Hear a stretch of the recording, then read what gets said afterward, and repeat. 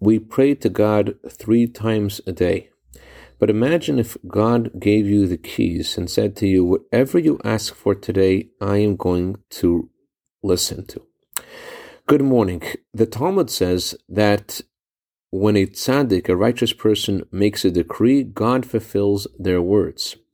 Rav Hai Gaon said that when you begin to pray and you say the words Adon Olam, Master of the universe, if you say those words with concentration, he says, I guarantee you that God will hear your prayers. There is a teaching of the previous Rebbe on the words that we say in the beginning of our prayers, and to you, God, I ask that it be a time of divine grace.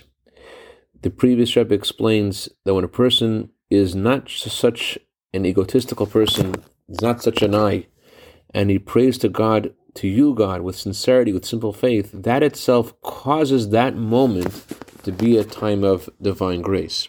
But what if you didn't concentrate on your prayers? And what if you aren't such a tzaddik and you're not able to achieve the time of divine grace? Well, today is a unique moment, because this is the day when Mordechai, in the story of Esther, was given the right by the king Achashverosh to make any decree he wanted.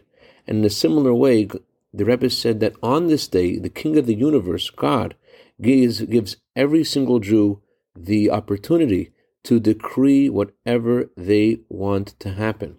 We could say this decree, and the scribes of the King of all kings will bring our decrees, that they should actually be fulfilled. And may we see today that God fulfills the request of the heart of every single Jew, the coming of Mashiach. I'd like to dedicate our minute of Torah today to Gershon and Chaviva Friedman in honor of their anniversary tonight. Many happy returns to this day. Have a wonderful day.